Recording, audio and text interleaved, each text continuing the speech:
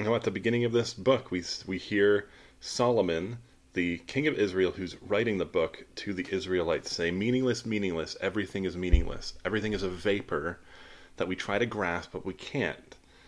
And he says, "Even time." And that's what all of this passage is about: is time, how we pass the time, how we use our time, what is the meaning even of time, and how it just marches on whether you like it or not.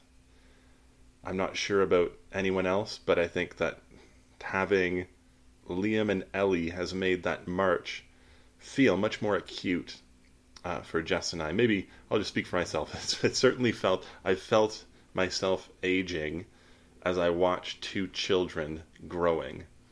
And I'm assuming that's just a thing that every generation experiences.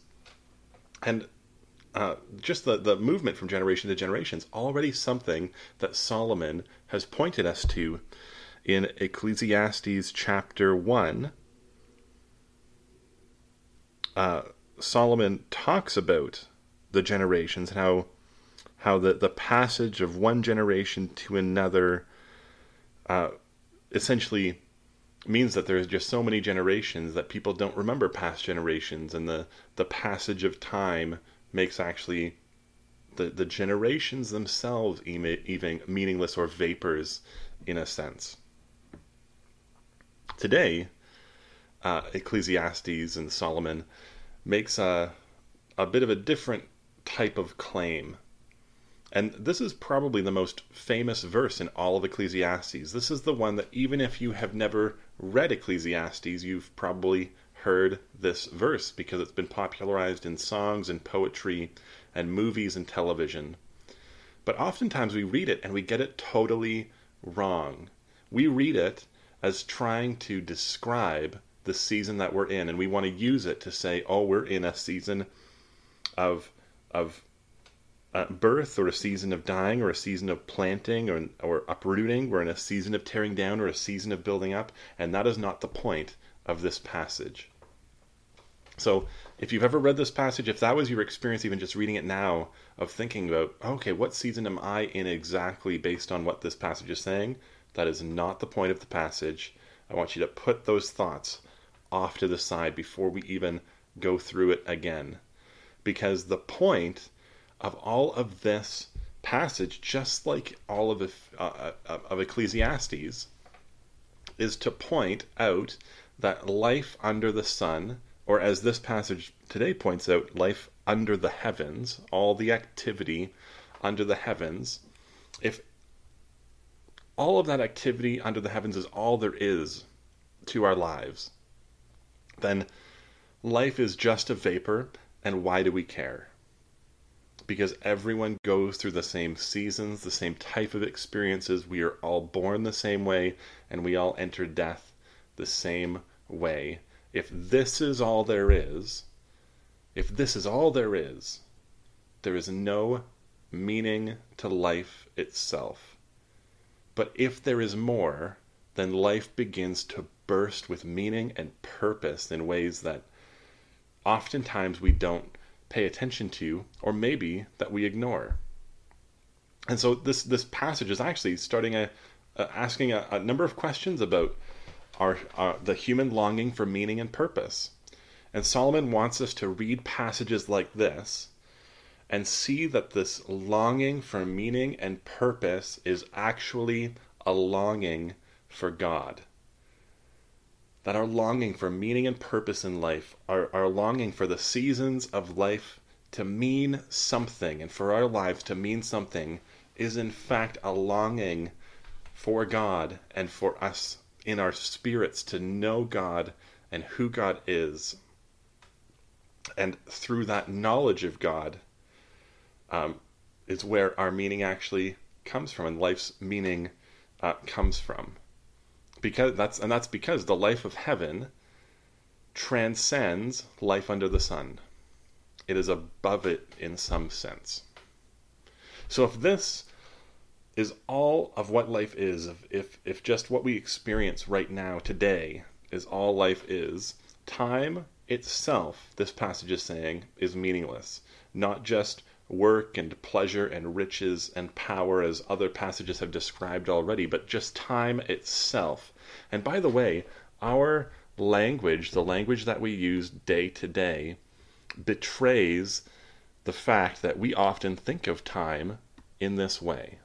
We often think of time as being essentially meaningless or a vapor that we can't grasp. We say things like, where did the time go? Or, if there were only a few more hours in this day, if I only had just a few more hours to do what I wanted to do, then I could do it. Did you invest your time wisely? Or, wow, that flew by quickly. These are all phrases related to time that describe its vaporness for us. But if time is not all there is, if there is an eternity that we get to experience and be a part of with God, then how we pass our time now matters immensely, because it will stretch into eternity. So this is where Ecclesiastes is pushing us towards towards wrestling with. It starts out with this poem. And I'd like to make a note about the structure of this poem, because we might even get the structure wrong and then totally misunderstand what this poem's about. The structure of this poem is called a merism. It's a poetic device that takes two extremes and tries to use those extremes to paint a picture. And so when it talks about, let's use the first example, there's a time to be born and a time to die. In this, with this poetic device, it's providing those extremes, but it doesn't just want you to pay attention to the extremes. It wants you to think about everything that comes between them. And so just even with this opening line in verse 2, there's a time to be born and time to die. Everything else that Solomon says after that line actually is subsumed within that line. It all happens between birth and death. Other parts of Scripture use the same type of poetic structure to talk about the heavens and the earth, which is all of creation, is what it's describing. And I think we can think up different examples, and maybe you can think of them as you're listening, and you can type them into the chat for others to see if you're watching at 10:15, or comment on the video if the commenting is working. How you might see this type of merism work itself out, taking extremes, but wanting the full meaning between the extremes to be understood in there as well. So as we read through it, this is what Solomon really wants us to focus in on, is not the extremes, but everything in between them as well. Here's an example, maybe. We can talk about people who are extremely tall. We can say, well, all people could be extremely tall and extremely short, and those are the extremes. But obviously, there is more than just that. So we can say all people can be different heights. They can be extremely tall, extremely short. But then you start to imagine not just the extremes, but all the other people between the extremes, or as I like to call them, the normals. These merisms describe all of life. All of life. And so let's take a look at some of them to see them describing all of life. And we've already seen the first. There's a time to be born and a time to die. And interestingly, I think actually another way of translating the Hebrew is to say there is a time to give birth and a time to die, which further connects this verse to the previous discussions about generations. And it's connecting it to this passage of time from generation to generation. So there's a time to be born, a time to die, and between those is all of life. And so what makes up all of that life? Well, this is an agrarian culture that Solomon is a part of. So the imagery that he uses is agrarian or farming type of language and imagery, and we see it right away. There's a time to plant and a time to uproot. There's a time to plant the crops. There's a time to uproot them. But between those two, there's also all the tending that happens between planting and uprooting. In verse 3, there's a time to kill and a time to heal. And if you're reading this passage and thinking, oh, that gives me permission to murder, that is not what it's talking about. Again, agrarian culture, a time to kill and a time to heal is likely referring to farm animals. There's a time where you have to kill that cow or that animal, but there's a time where maybe you don't have to kill it, you can just heal it and bring it back towards health. But between those times, there is tending to those animals to make sure that they stay healthy. You're caring for them. There's a time to tear things down and a time to build. And between tearing down and building, you live in that thing. One of the commentators that I read this week about this passage said that the houses of previous generations poured their hearts and their money into buildings that are always eventually condemned, torn down, and cleared for something else to be there.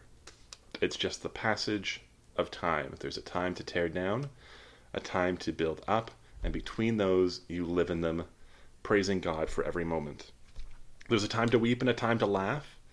There's a time to mourn and a time to dance. This one's really interesting. There's a time to scatter stones and a time to gather them. And you might think, what is that about? Scattering stones in fields was an activity of war in ancient Israel. So that it's related to war and peace, which comes later as well. But you can just imagine if you scattered stones if you scattered boulders through farmers' field, let's say right now, it would ruin the machinery. They wouldn't be able to farm. Even more so if you have to do all that work yourself. So there's a time to scatter the stones, and there's a time to actually gather the stones up to ensure that crops are able to grow again. If you want an example of this in Scripture, in 2 Kings chapter 3, verses 19 and 25, it talks about just this as a war activity. And there are others. There's a time to keep and a time to throw away. I've certainly felt that with books, as you can see. This is just half the library in our kitchen, and constantly going through and saying, okay, which of these do we actually not need because either we've never read them or we're not going to read them. There's a time to gather them, but there's also a time to get rid of them. There's a time to be silent and a time to speak, a time to love and a time to hate, a time for war and a time for peace. Even when we think that peace will last between nations, time has constantly proven that war is just around the corner, whether we like it or not. But just around the corner of war comes peace again. And this is how time passes us by. So even just with all of these, where is Solomon leading us? Where is he trying to pull us? And he restates the issue and what he's getting at in the verses directly after the poem, in verse 9 and 10. He says, what do workers gain from their toil? Through all of this time, the passage of time and how it goes through these cycles. What do workers gain from their toil? He says, I have seen the burden God has laid on the human race. Our sin in the garden has taken all of these things, all of these experiences of life, and has turned them into an extreme burden for us, so that we don't get to sit in these times of planting or these times of uprooting. We don't get to sit in times of laughter or dancing. We don't get to sit in the experience, the full experience of life that God intends for us. Instead, we have to have an experience that is marred by sin and destruction because of the fall of humanity. So he's restating the issue. What's the point of life? What's the meaning of life in a world that is filled with turmoil, if this is all there is, if that life of turmoil is all there is? And he's trying to get us to a point where we realize that this life is not all there is, that this life is bigger than our very limited subjective experiences. He's trying to help us see that everyone experiences a similar flow to life and will end up in the same place, and in that sense life is a burden, and all the more because of our sin. But there's something just underneath the surface of that we need to pay attention to, and he tries to pull it out so that we can understand it in verse 11. He says, God has made everything beautiful in its time. He has also set eternity in the human heart. Yet no one can fathom what God has done from beginning to end. I know that there is nothing better for people than to be happy and to do good while they live, that each of them may eat and drink and find satisfaction in all of their toil. This is the gift of God. I know that everything God does will endure forever. Nothing can be added to it and nothing taken away. God does it so that people will fear him. Whatever has already been, whatever is has already been, better, and what will be has been before, and God will call the past to account.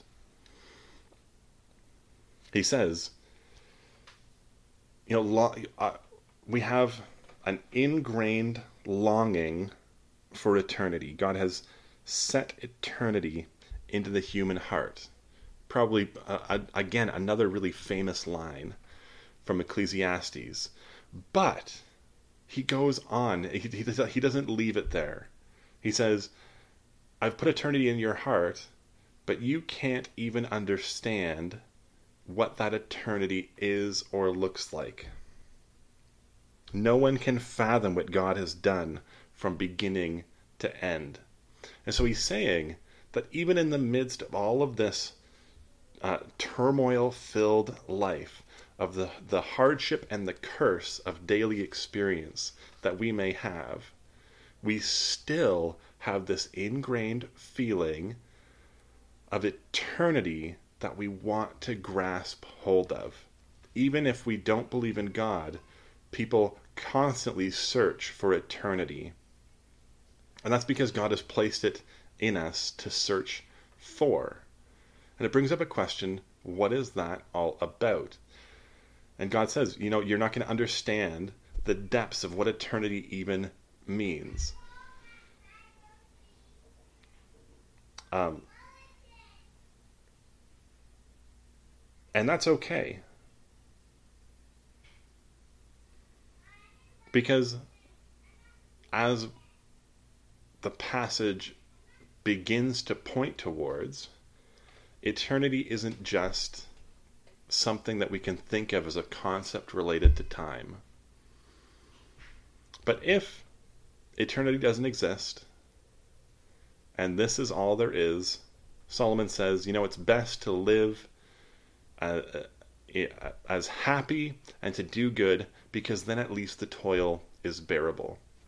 But you know what? I don't think God wants life to be just bearable.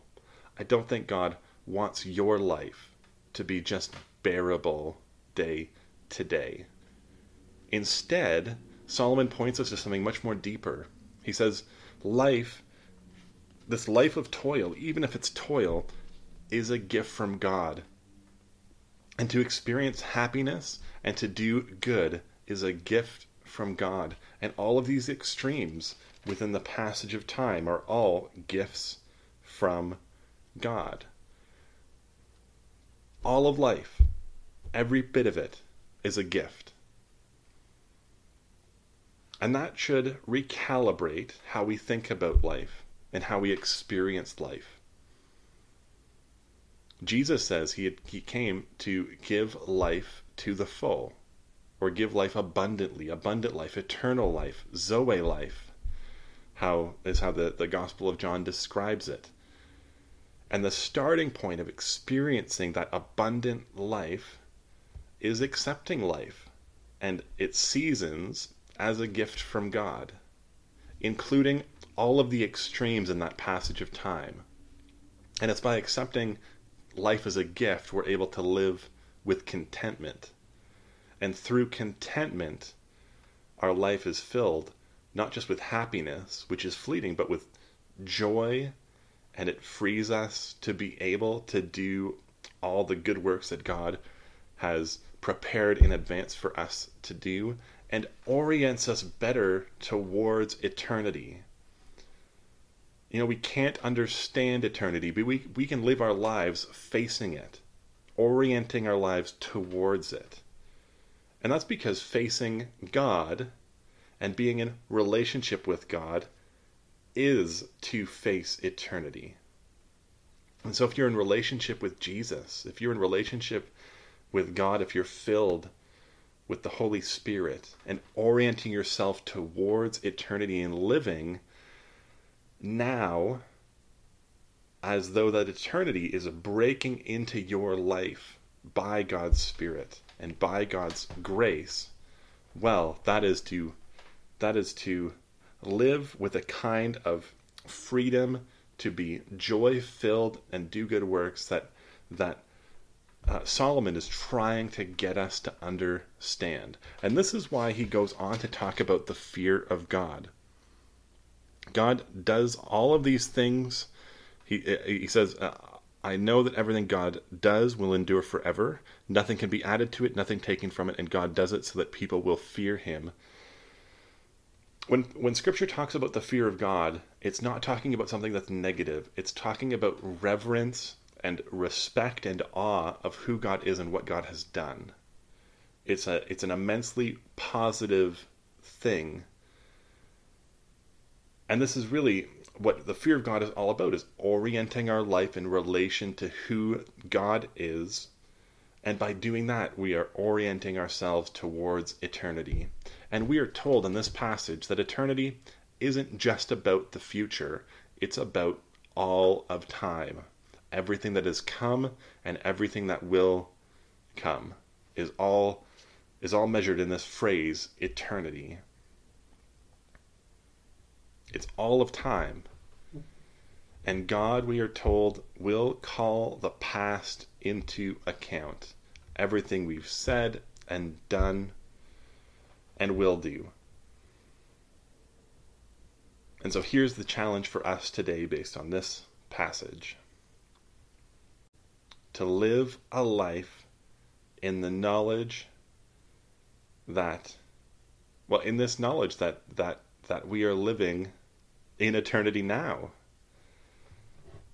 And that God will call the past into account within our lifetimes in eternity. And so we get the opportunity to orient ourselves towards God in every moment of every day, and to use all of the time that we have to glorify God and to share his grace and goodness and compassion and love with other people in our lives. We get to live like that.